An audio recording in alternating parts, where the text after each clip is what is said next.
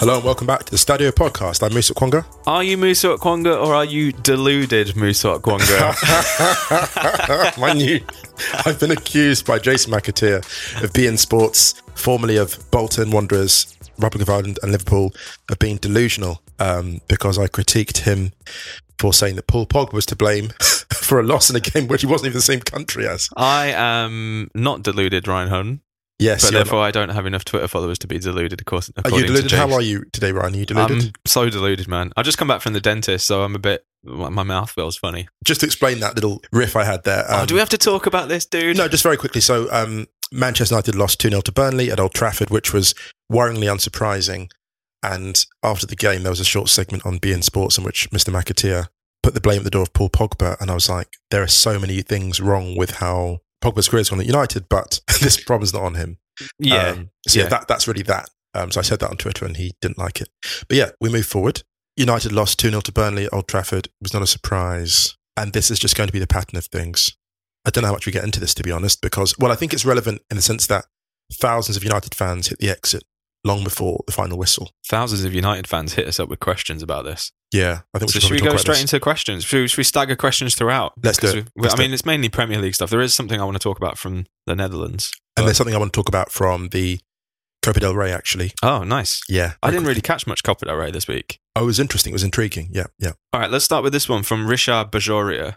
In the long arch of history, will the first 7 years of Glazer ownership be seen as a blip caused by the genius of Ferguson and the current malaise, the logical conclusion of an ownership that views the football club as an advertising agency through which to extract dividends? I mean, short answer is United had a chance to maintain a historic advantage over the rest of football, and hubris is what made them screw themselves. And it goes back to Sir Alex Ferguson's dispute with the Irish owners of the club over the ownership of Rock of Gibraltar, to which he was not entitled.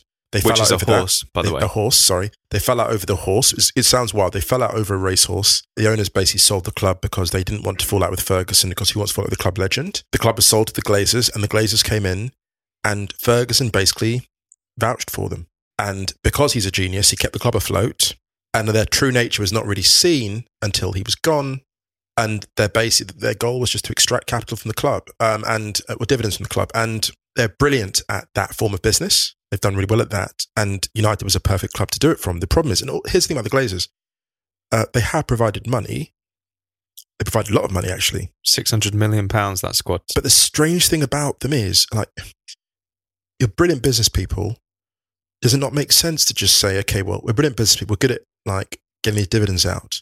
We're great at advertising and all the rest of it. Why don't we just ask around really smart people and say, who's the best sporting director? Who's the best manager? Just get them and let them run it. I mean, I don't understand. That's what I don't get about United. I wrote a tweet about this after the game. Does that make sense? Yeah, 100%. And I said, a club that with the history, size, stature, turnover, wage bill that Manchester United have should be a club that is always feared. Always. No matter how poor a season they're having, no matter where their position is in the league, because you can lose football matches. You know, Manchester United could lose at any time at home to Burnley. I mean, they haven't for many, many years before this week. But, you know, we've seen Barcelona drop silly points at home at their peak, but they're still feared. They were always feared. And I think that the thing that is so alarming for Manchester United now is that anyone going to Old Trafford, even if they haven't won the league since, 2012? Last time? 13, yeah. 13, sorry. There should be an element of fear there. You know, we're going to Old Trafford. It's just not there anymore. It's not there. No one is fazed. No one's fazed by it. And that isn't Ole Gunnar Solskjaer's fault. No. It's not particularly any individual player's fault. It's definitely not Paul Pogba's fault. No. It's an overall culture at the football club which has been eroding over time. And I don't think any team in the Premier League would fear going to Old Trafford now. And it was never like that. No. Never. Even when Arsenal were at their very, very peak, the peak kind of Manchester United-Arsenal rivalry, the worst fixture of the year for me as an Arsenal fan was the Old Trafford game. I used to wake up on the morning of it feeling physically sick because I was so nervous about it and terrified. That's just not there. Even though Arsenal haven't really won at Old Trafford for ages in the league. There was a weird when the Burnley players walked off at the end of the game and the ground was almost empty. I remember thinking, They look really, really happy, but they don't look euphoric. They're like, we've won, but it's like, oh, this isn't a big deal. We're like tourists coming to ancient Rome, as opposed to Rome at its peak. Well, they had that result. Was it the draw last season when they were 2-0 up? Yeah. And then they drew. So it was kind of one that got away, and then they've been expecting it, really. But in a way, I kind of feel like this is just useless talking about Manchester United now like this, because everyone knows what the problem is. We know the problem is, yeah. But there's an arrogance there at the football club, which, no matter how good they were, one of the most ruthless Manchester United seasons I can remember, for example, was the season after they won the treble, because you knew Ferguson was expecting them to take the foot off the gas. Yeah. And obviously they couldn't replicate that treble winning season, but there was never any drop off. No. But for example, you still have Rio Ferdinand talking about how things, Erling Haaland, United let him go to Dortmund. And how that's somehow admirable that the reason that United spun was that they weren't going to do business with super agents. And Mino Raiola is a guy that they've done business with on 4 or 5 players in the last 4 years. And almost all of them bombed. Assuming that Manchester United let Haaland go to Dortmund. I mean, personally, I said this on, I think it was Football Weekly when I was on there. If I was Erling Braut Haaland, and that had happened to my dad, I wouldn't want to go to Manchester United. Really? Regardless of what's going on at the football club That's now. true, that's true. People underestimate the personal reasons, and Dortmund is an amazing football club. And this is something that I think is tied up in a lot of what is going on at Manchester United at the moment. It's almost this arrogance that the classic, it's Manchester United. Yeah, but what does that mean exactly? It doesn't mean anything. Yeah, it doesn't. Do you know what's weird? I have equal support for the fans who walked out before the final whistle and for the fans that stayed. Because the fans that stayed were like, we want to try and get you back in the game. But the fans that walked out, it was like, it's equal respect for those who made the protest and those who remained, because it's so... and also, if you're trying to get out of Old Trafford on a Wednesday night... My goodness, good luck to you. But also one other thing as well, just to add to that, I know it's a bit long answer to this question, but I want to just say, the people I feel sorry for most of all are the young players who need those vital 2 years of development in their late teens, early 20s, and who aren't getting it. And, people like Martial, who's been criticised before, but Martial fundamentally, if he'd had the development he deserved, that his talent deserved, he'd be an elite forward now in Europe, and he'll never reach the level he should now. The coaches that he's played under at Manchester United, Louis van Gaal was the best one for him. Yes. Well, Van Gaal was, actually, we can get into that, but Van Gaal was the best coach for a lot of those players. Yeah. Actually. Anyway, next up. I mean, we've kind of answered why. There was one from Seamus saying, when do you think players will look at Manchester United and think, no, I'm not going there? I think they've already done it. It's already happening. Look who's been coming and who hasn't been coming. Yeah, it's already happening. He said very few players have improved there like they have at Liverpool. But this is the thing about Liverpool, and this is where, McAteer was correct in terms of using the example of players to set an example. But they're quoting people who have been around the block for years. Also, I'm not being funny, but let's be brutally honest. When have players led a club when the manager was vastly substandard? When has that ever really... It's never happened. It's never happened. Because it can't happen. Why? Because you're not good enough. As a player in the modern era, you are simply not good enough to devise complex attacking systems when you're being outcoached by other teams. You can't do it. You're not good enough. Yeah. Van Gaal couldn't do it. When Van Gaal's players weren't suitably up to scratch all his methods, they failed because it's really hard to break down elite teams. Mm-hmm. And the teams now in the Premier League are beautifully coached. You look at Crystal Palace, they take a draw off Man City. These are great coaches, and if you arrive, it doesn't matter, you can put all the passion you like into the game. Yeah, I mean, when you've got Pep Guardiola coming out and talking about admiration for Chris Wilder, a guy who came up from the Championship this year, this is how deep the coaching goes. And we've said this a million times. You can't half-step. Look at McAteer's team. McAteer's team had peak Steve McManaman, and they couldn't win anything because they had Roy Evans. And Roy Evans, don't get me wrong, I'm not disrespecting Roy Evans, but he was not of the level of Ferguson. Yeah. And that is with, when we look at Fowler and these players, these amazing players, what did they win? They didn't win because you can't do it. You need air support. You need the club, the organisation to be run well from the top. Otherwise, you can be Mbappe, you can be Neymar, and you won't do it. Yeah. So there we go. Let's move on to maybe an example of, not quite on the opposite end of the spectrum, but Arsenal got a point at Stamford Bridge on Tuesday in a game where they would not have under the previous coach and probably under late era Wenger as well, to be honest. Yeah, that's right. Considering the context. So obviously David Luiz got sent off really early. Chelsea went 1-0 up. Arsenal had 2 shots in the whole game, both on target, and both ended up goals. But we had a question about... Well, first of all, thanks to everyone who kept tweeting us about Arteta's roll neck. There was unbelievable roll neck cardigan chat this week. The roll neck engagement. Have we found our niche? Off the scale. I think we have. I think you're wearing a new one today, right? I am wearing a new roll. It's a sort of a mustard colour roll neck today. I'm wearing a hoodie today. Is it mustard? Would you say, or caramel roll neck? A very dark mustard. It is a dark mustard roll neck. It's absolutely sensational. Well, I mean, are you allowed to pick up your own roll neck? Can you actually edit out the bit where you start criticising? Just leave. All right, yeah, okay. Yes.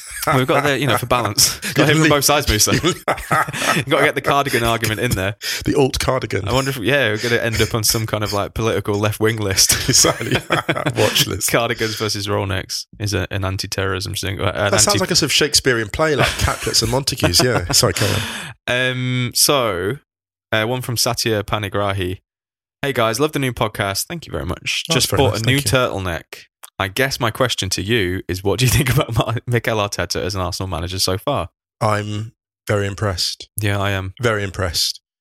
Seems to have a clear idea of who he wants to work with, how he wants to work with them, has given the team a resilience, has protected his players, doesn't come out and hammer people in public. There's always a reason, there's a point to what he says. It's early days for him, but I'm very impressed.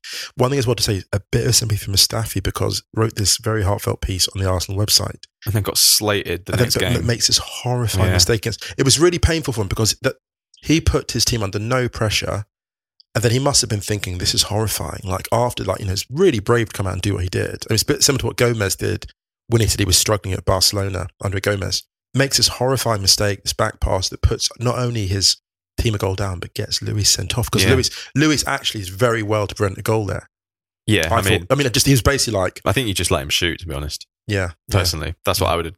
Well, I mean, I'm not a professional defender. Yeah, that's the thing. You can't afford to let Tammy Abraham shoot, though, can you? I think the problem that Arsenal had in that scenario was they had two very emotionally charged centre backs. So you could tell Mustafi was nervous. Yeah, and I think that this is something that. I mean, we spoke about the human element of football a number of times this season, but I think this is a really tough one because you had a guy who came out, said what he said about the criticism he receives online. So he's obviously aware of it. Yeah. And that means he's thinking about it. Yes. Which means it's going to affect performance. He had a great second half, though, in his defence. And I think and Granit Xhaka played really well at centre-back as well in the second half. Also, let's shout out as well, because, it's not that Mustafi can't come back from this, because Lovren came back from it. And Lovren took, oh my gosh. I mean, no, and Mustafi's been through it, so I'm not trying to sort of do that down.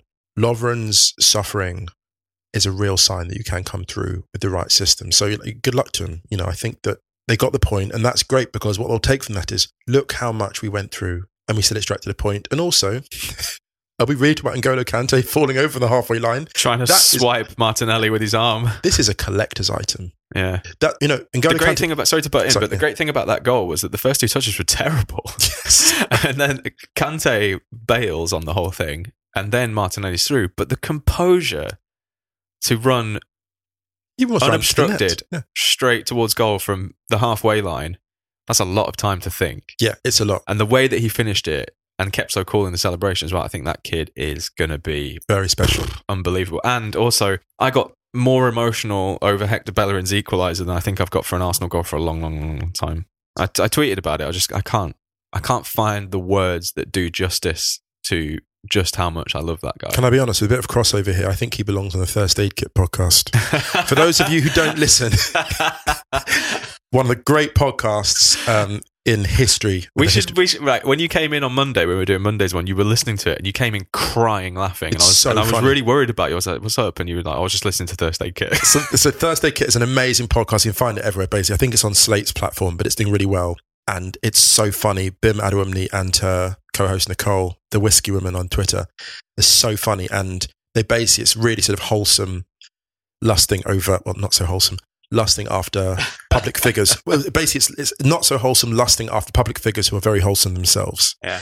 So I was listening to the Joshua Jackson episode, who is Pacey Witter from Dawson's Creek, a show for the older crowd that listen to us will know very well. He was also in The Affair. The Affair. So yeah, check it out. It's great. And Hector Bellerin would be a prime candidate for the First Aid Kit because he's just a good dude, a great footballer, a great leader, and great seems to have great values. Yeah. Quickly rounding up, Bournemouth are displaying signs of becoming a catfish once more because they beat Brighton 3-1. Are they a catfish though if they're recovering? A recovering catfish? No, but if they're playing well, I don't think Everton will be a catfish this year. Well, it's hard. I think we need to reevaluate our definition of a catfish because it's kind of like Calvert-Lewin is balling out. Moise Kean got his first goal. You know, Calvert-Lewin's become Richarlison. He's body snatched Richarlison. Well, quickly before we get into that, because we've got a few questions on Everton. Let's do it. Palace lost 2-0 at home to Southampton, who are now above Arsenal. Nathan Redmond, you gave him a shout. Look at him. Nathan Redmond listens to the Stadio podcast. He must do, because otherwise, how can he explain such a strike just 2 days after we were talking about him on the podcast? He was on a different level. He was brilliant. Both goals were great. Yeah. Armstrong's goal was brilliant. Superb, and some top-level James Ward-Prowse shithousery. Oh, we're talking to Zaha. Interesting. Ward-Prowse, just a good player. Posh boy with the chin beard. Going up against one of South London's finest. Never trust him. Very good indeed. Carl Anker was coming out with some great trash talk Twitter about James Ward-Prowse not even being rent-free in Zaha's head. He went full Joel Embiid on the whole thing. He did some very good... Carl's doing some great work, actually. If you check out Carl Anker, I think he's Anchorman616 on Twitter. He's covering Southampton for The Athletic, doing a great job there. Sheffield United were unlucky at home to City, but they lost 1-0. I mean, that's what happens when you've got De Bruyne and Aguero. Oh my God, the combination for that goal was so timeless. They'll be doing that. De Bruyne's pass was... They'll be doing that. You know, they'll be doing 1-2s to each other, like in the old people's home. They will be. When they're sitting in rocking chairs, they'll be passing each other like... They'll be like, yep, De Bruyne to Aguero. It's like, do you remember that amazing advert between Pirlo and Stefan Lichtsteiner? No, never saw it. When it was basically they were filming a day of them hanging out in Turin, like at the training ground and stuff, and it was Stefan Lichtsteiner was basically like, they're eating lunch. He's like, Andrea, can you pass me the salt, please? And he's just like, yeah, sure. He gives it to him, and he goes, grazie, and he's like, prego. And the pepper, he like gives it again. He's like, grazie, prego. And the parmesan, he's like, grazie, prego. And this goes on for ages. And they're in the car park, and Lichtsteiner's like, my keys. Andrea, you got my keys, and he chucks it to him. Oh, it's brilliant. And then he taps his chin like really cheesily, and it flashes to all of these times where Pirlo's hit that clipped pass from the centre of the park to the fullback Lichtsteiner, who either volleys in or heads in. It's a terribly acted advert, but it's really brilliant. But it's that those combinations in football are so interesting. What was funny is with City, it was almost like against Sheffield United, they had to get like Big Brother in to sort out the mess. Yeah, because Gabriel Jesus missed the penalty, and it was 0-0. And then they're like, okay, you know what? Send in the reinforcements, and De Bruyne to Aguero, and he scores like a tap in from 4 yards, which is basically what Jesus was hired to do. I think Jesus is still having a bit of trouble with the kind of with stepping up to that role. Yeah, I agree. But yeah, let's take a quick break, and then we'll come back and do the rest of the games and questions. Sure.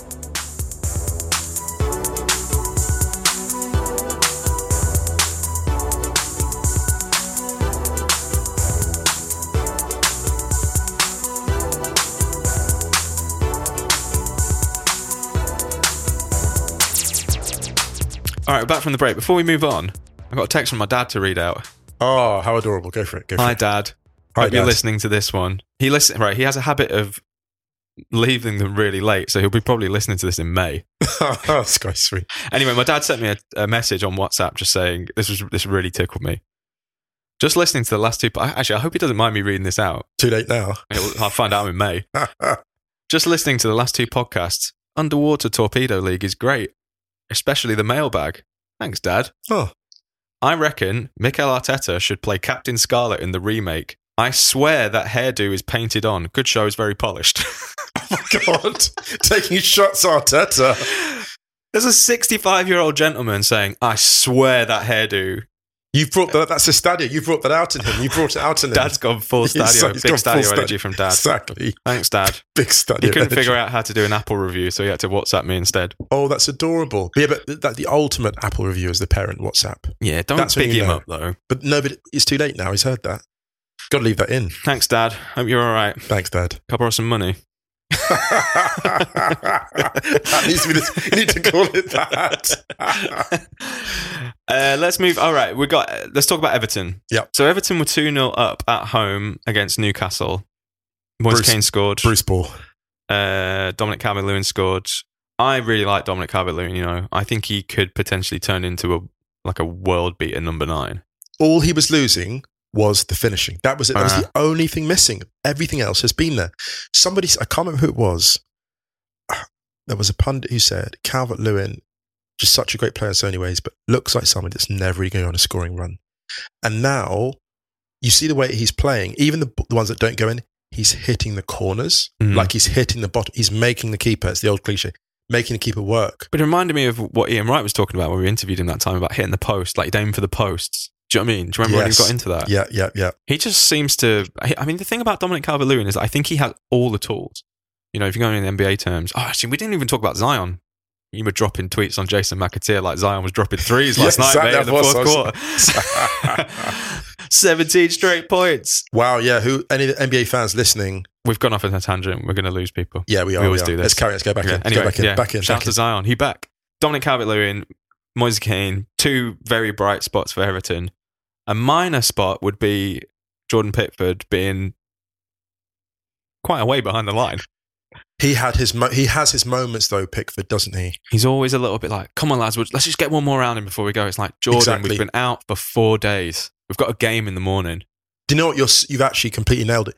I went on a stag do to Budapest in 2006. Oh, if Pickford was there, he would be peak. the hypest one. Okay, listen, thank you. He is basically, Jordan Pickford is peak stag do Budapest. He's that dude. Everyone's smashed and he's bought everyone tickets to a gun range. Do you know what I mean? Oh my God. So he reminds me of this one guy in particular.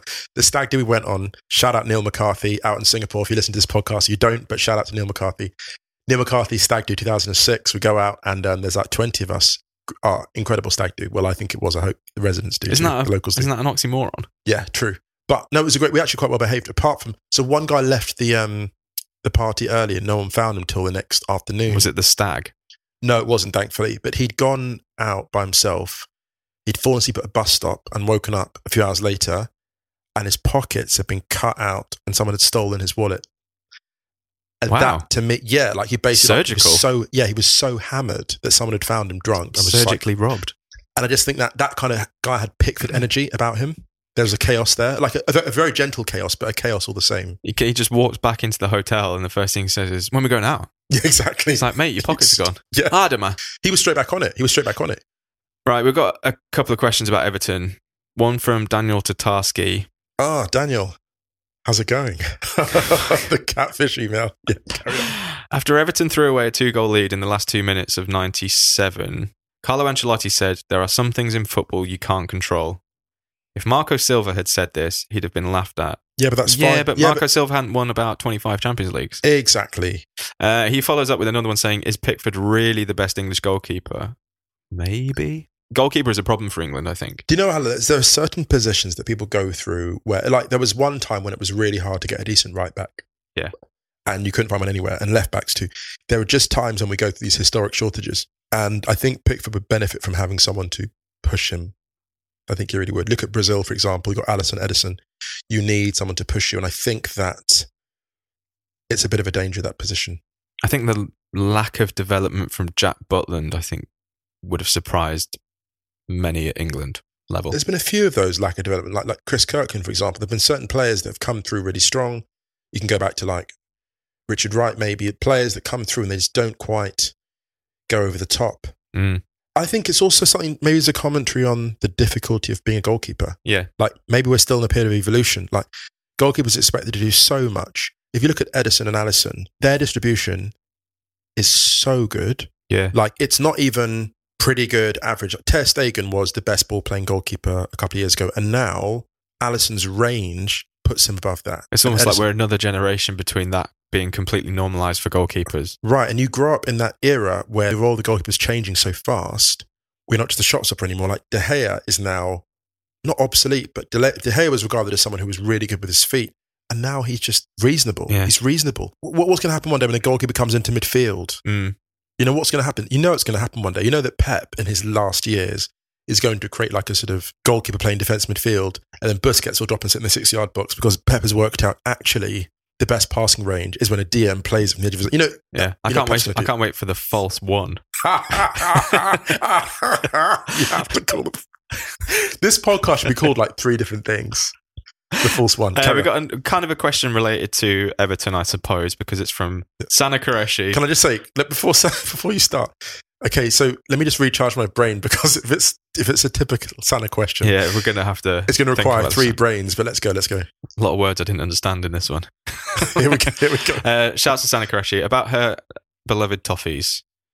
How much do you reckon late substitutions change not just potentially the shape of a team, but the short-term mentality of how the game is managed? For example, if you take off attacking players for defensive ones, are you inviting metaphorical / karmic pressure too? I'm not sure if this is actually maybe about Everton, but could also relate to the Arsenal-Chelsea game. It relates to Manchester United Southampton in David Moyes' first season, I think, or only season. 1-1, United take an early lead. It comes back to 1-1, and there was this fear with 20 minutes to go. Oh, I remember this. And the fear, because you are inviting pressure, you're basically making a statement, we're closing the game out.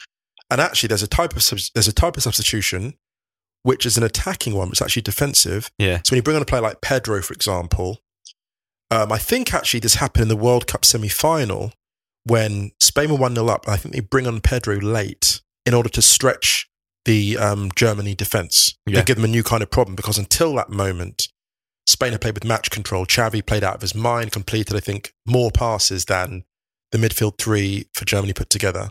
Just blew them away. And they bring on Pedro, and Pedro almost puts in Torres for a late goal but goes alone. And that, to me, is the best kind of defensive substitution, one which actually stretches the play, an attacking substitution. So yeah, the short answer to your question is, I think it does affect the karmic balance, and I think it's very negative to bring on a defender because it sends a message. And the best kind of defensive substitution is generally an attacking one. That's a very good answer, Musa Okwonga. Not bad for someone who's really deluded. I find this an interesting one because I'm going to bring in 2 Arsenal examples. So after the Luiz red card against Chelsea, Rob Holding looked set to come on. It looked like Martinelli's number went up. And that seems like a logical substitution to make in that scenario. But they kept changing their mind. And obviously it turned out to be brilliant because Granit Xhaka dropped into a centre-back role and was absolutely brilliant. Like really, really, really good. And I kind of semi-tongue-in-cheek tweeted about this, that Arsenal got well better once you just got rid of one of the centre-backs. They had their best period of the game maybe 10-15 minutes after Luiz got sent off. I wonder if he'll start him there at one point. But I think Des Kelly put this to him after the game on BT Sport, and it was almost like he could expect it coming because he was just like, no, I don't want to play there. But I think his skill set it's not completely unsuited to centre-back. But I think, in terms of mentality, I think it meant that Arsenal didn't concede. I think, in that scenario, it's kind of like you're conceding the game. It was like, there's actually 3 Arsenal examples. Champions League finals are prime when we take Pires off, but you have to because it's a goalkeeper, so it's kind of irrelevant. Yeah. The one that I was thinking of the most was, do you remember when Arsenal lost at home to Bayern in 2014 in the Champions League and Szczesny got sent off and Santi Cazorla got taken off, I think, and Ozil stayed on? A lot of people were really unhappy with that substitution. But I remember after the game, Arsene Wenger saying the reason that we kept Ozil on was to try and essentially pull people away from our box. And actually in the stadium at the time, I can remember, no matter where Ozil went, even if he was 60 yards away from the ball, there would be 3 Bayern players moving in that direction. So dangerous. But yeah, Arsenal lost 2-0. They were quite unlucky in the second leg as well. It wasn't like the 2 5-1s that happened. There's a stat that we're never going to pick up in professional sport. Not properly, not fully. And it's the stat about aura or fear factor. This is really interesting you said this, because this is something that I was going to write about this week, about the kind of the importance of nothing, if you know what I mean. Well, okay. Oh, love it. Okay, let's get quickly into this. The importance of nothing. Wow. Okay, so when you look at the NBA, those who watch a lot of basketball, the great players go through an entire career. Well, they'll shoot about 50% successfully of their shots. The best players will have an average of about 50% of their shots, right? Yeah. Now, what's interesting is for a Michael Jordan or LeBron James to shoot 50% of their shots, those are harder shots than anyone else because those shots are more contested. Sorry, we've got breaking news. What's that? Stadio's just been followed by Alfie Haaland. What? No. Live breaking news on the podcast. Oh my God. That's amazing. Hey, that's what happens when you big up his son. Oh, wow. Hi, Alfie. Hey, how's it going? Hope you listening. We've got to get him in. That was weird. I was like, what's this notification? That's amazing. Got to leave that in the podcast. I will. Wow, anyway, okay. Back to your point. So back to the point. So if you look at someone like Alan Shearer, Thierry Henry in football, the shots they take are so much more contested. than anyone else's. So for them to score a goal a game is much more remarkable than someone else to score the same, because everyone's trying to compete to get to them. So there's something about the amount of attention that Henry draws, that Shearer draw. That is a huge intangible. When Alexis Sanchez was at Arsenal at his peak and had that kind of chaos factor, wherever he was a danger. And you were always aware of him. Well, you started seeing it with Nicola Pepe, actually. Right. He's obviously still not hit the heights that many expected of him yet. I love him. I'm a Pepe stan. I mean, I know that he is quite patchy. However, the amount of attention that he draws from players, I mean, it happened against Chelsea, it happened against Manchester United, it happened in a lot of the big games that they've played recently, where whenever he picks the ball up, there's 3 guys coming over. Because they know. And if you're going to talk about it in a basketball sense, spacing. You're spacing the floor, essentially. Thank you. This is exactly it, right. Yeah, maybe he isn't really absolutely firing yet and isn't delivering in a statistical sense in terms of goals, assists, or what have you. But there are these intangibles. I'm kind of giving away a little bit the piece that I want to write, but I think that we're really, really pro metrics, aren't we, in general? My issue with the metrics thing, and I don't have any issue with metrics, actually, really. What I'm saying is, I'm thinking Nicolas Pepe, and I think of Dejan Savicevic, which sounds like a massive reach, but we look at how decisive Savicevic was at the elite level, not only at Red Star Belgrade, but then at AC Milan. Savicevic's stats were all over the place. So were Haji's. And the idea of this consistency from wingers, week in, week out, game-breaking players, someone like Messi has broken the system, because Messi, as a wide player, is so consistently brilliant for so long. It skews people's sense of reality. It's the FIFA factor, right? But maybe Pepe is just completely normal for a young, brilliant, mercurial winger. It's a similar thing with Adama Traore, which actually leads us on to a nice question we've got about him. Oh, great. But the attention that Adama Traore draws in from the rest of the back four sometimes, or a deep midfielder or a winger, it frees up space elsewhere on the pitch, and that space might not be fully exploited until 8 to 10 passes later. And by that point, their influence in that move is forgotten. Exactly. And it doesn't really show up in a lot of metrics until... Well, actually, Iniesta was like that. Yeah. Iniesta's stats are not that impressive in isolation. Never scores more than 10 goals in quite a few league seasons. Doesn't get that many assists. But Iniesta's stats for things like completed forward passes per minute are off the scale, because he's constantly breaking the game. And if we look at wingers differently, if we look at wingers saying, look, his job is not to complete X percent of passes, his job is to destroy the defensive system, or to weaken it to such an extent that it's so unstable that everyone just piles into the gap afterwards. If you look at it that way, then it becomes a more compelling proposition to say a player like Pepe is really an elite talent. Yeah. I swear by Pepe, I think he's great. This happens all the time with Ozil as well, is that people bring up stats, then people bring up stats to bash him. In Pep Confidential, there's 2 pages or something dedicated to Pep drilling Bayern in training about how they basically have to stop Ozil getting the ball. I love that so much. And then that's when Uli Hoeneß came out a couple of years later and started shitting on Ozil. It was like, mate, your coach from 2 years ago basically built this whole game plan stopping Ozil getting the ball. I want to say something quickly before we move on from this, because the data will always win out over time. Yes. And it will be, in terms of predicting patterns and stuff like that, you can't fuck with it.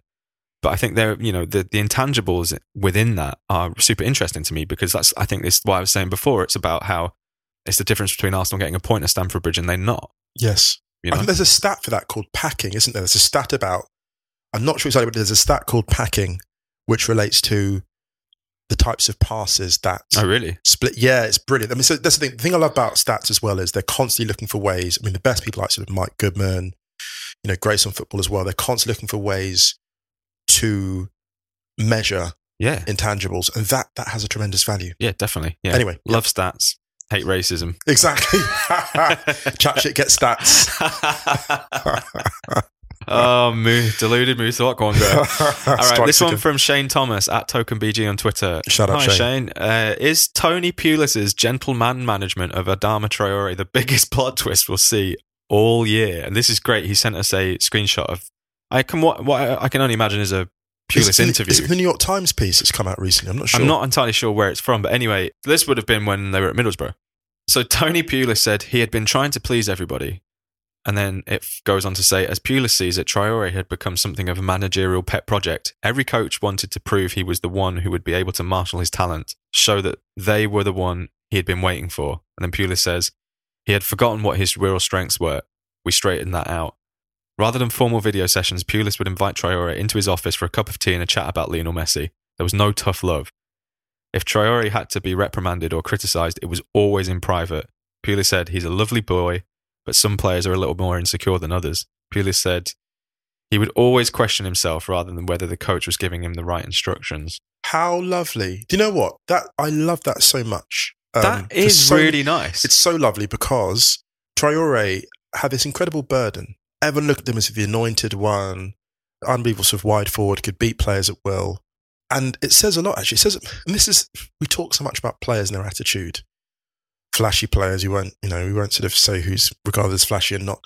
But players who have that kind of, that streak of genius, who are able to break a game open. And we don't talk enough about how difficult that is and how the pressure is to succeed. And actually players like that are team players, are unselfish and need to be liberated. And need someone just to be told, you're good enough, go out and do it. There's a great comment on Zion Williamson's first game in the NBA for the New Orleans Pelicans, and the coach, Alvin Gentry, the instruction he gave was, just go out there and dunk on everything. What he actually said was, go out and dunk on everything like Musa Okwonga dunked on Jason McAteer. That's what he actually said. Am I allowed to keep that in? Can I keep that in? All right, thanks. Shane, I love that question. Yeah, it's really good. It's a great question and really speaks to the gentle nature of managers and how we shouldn't always have this sort of knuckle-dragging stereotype. It's so unhelpful, isn't it? Yeah, I just think it's a really great question and also just a chance for people to check themselves and say, look, this idea of like knocking a player about to get them to shape, it's not the way. The one. It's not the one. All right, 2 quick questions before we go. First one is from Kevin Leahy. Better debut, Haaland or Zion? I am going to say both the same. No, actually, do you know what? No, I'm going to go back. I'm going to say Haaland because Dortmund won the game and the Pelicans didn't. I think Zion. Do you know why?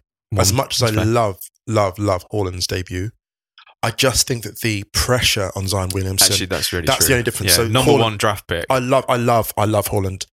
Here's the thing: not everyone was watching that game. People started watching it, but everyone was following. Yeah, and they changed the national TV schedule. 160 journalists got accreditation for the game, So just in terms of the scrutiny. So yeah, but shout out to Haaland too, like amazing to watch. One thing before we go, because it's exciting. I know we're going to end quite soon, but I want to just jump in and throw this. We've gone on for quite a bit, but I want to throw this in. Can I just say, so I watched the highlights of the Madrid Salamanca Copa del Rey. Oh yeah. And I saw something beautiful. Gareth Bale scores the opening goal, barely celebrates, Madrid playing Salamanca, 3rd division Spanish team, no one's that bothered. Alvaro Romero scores, I think he's 23 years old, scores a stunning strike, dispossesses one of the Madrid centre-backs on the halfway line, weaves past another, and clips a beautiful strike. When Messi scored a hat-trick to qualify his country for the World Cup. It was Venezuela, I think it was, I'm not sure. And the final goal was this beautiful curling, dipping strike into the top corner. And the guy scores a goal like that. Romero scores this goal and runs over to the crowd and equalises. And, eventually Salamanca lose 3-1. But just contrasting the lack of euphoria in Bale for scoring the goal and the joy on Romero's face when he scores this gorgeous strike. And that no matter what he does in his career from now on, he'll be the guy that equalised against Real in the Copa del Rey with a goal of that quality. And I remember thinking, I've got to mention this in the podcast because it's so beautiful. Yep. It's so pure.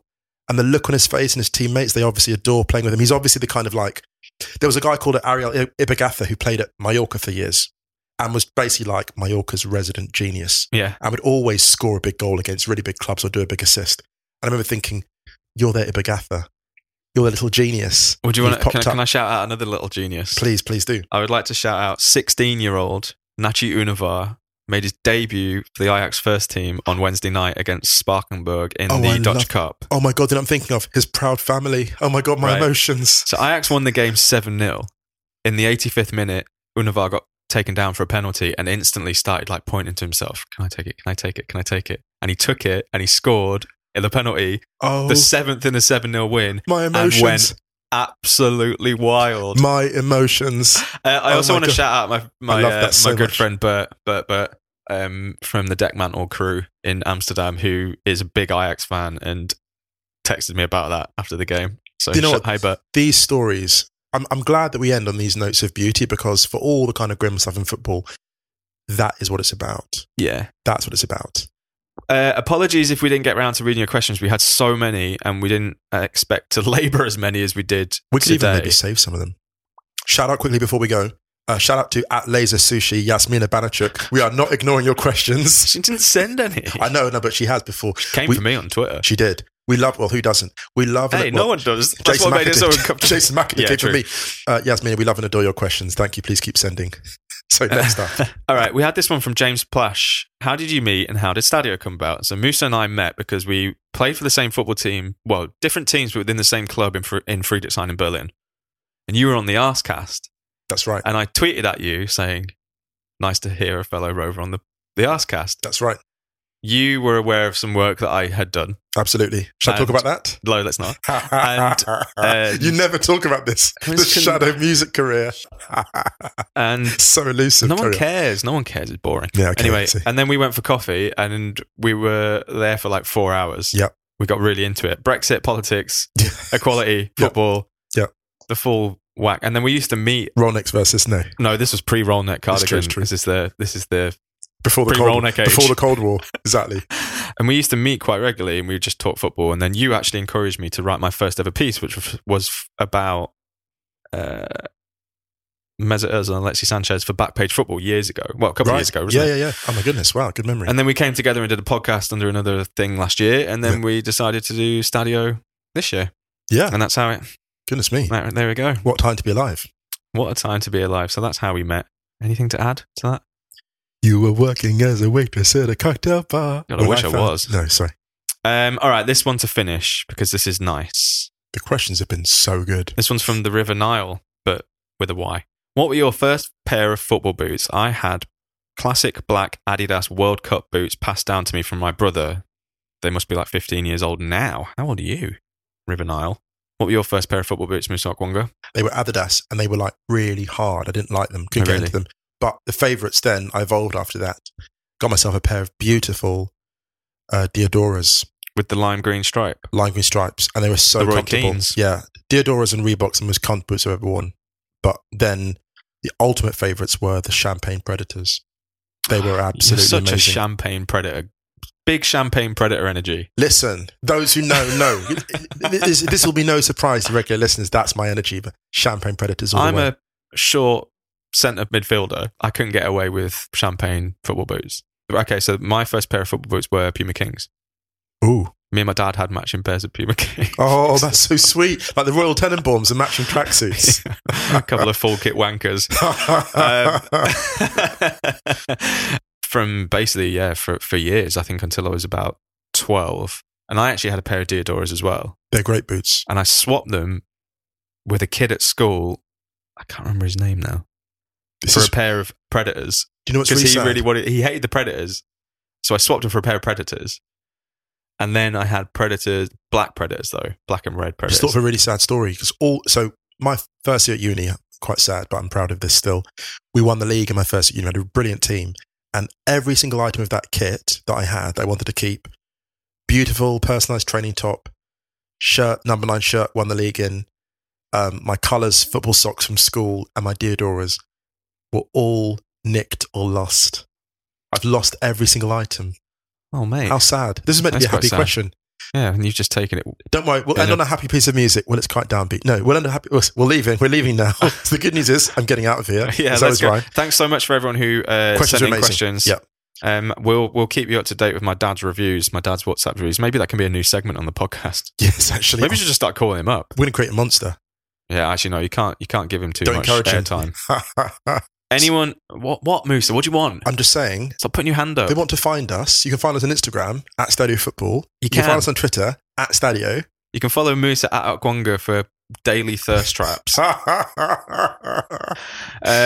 Thanks to everyone who's sending questions again. We'll be back on Monday. We're playing out this week with Jennifer Lara, Natural Mystic. Before we play out, if you listen on Apple, please rate us there because it really helps grow the podcast. What, is that the right accent? Listen. It's great. Some role swap going on here. Great to have you with us. See you soon. Listen. Such a natural mystic, blowing through the air. Such a natural mystic.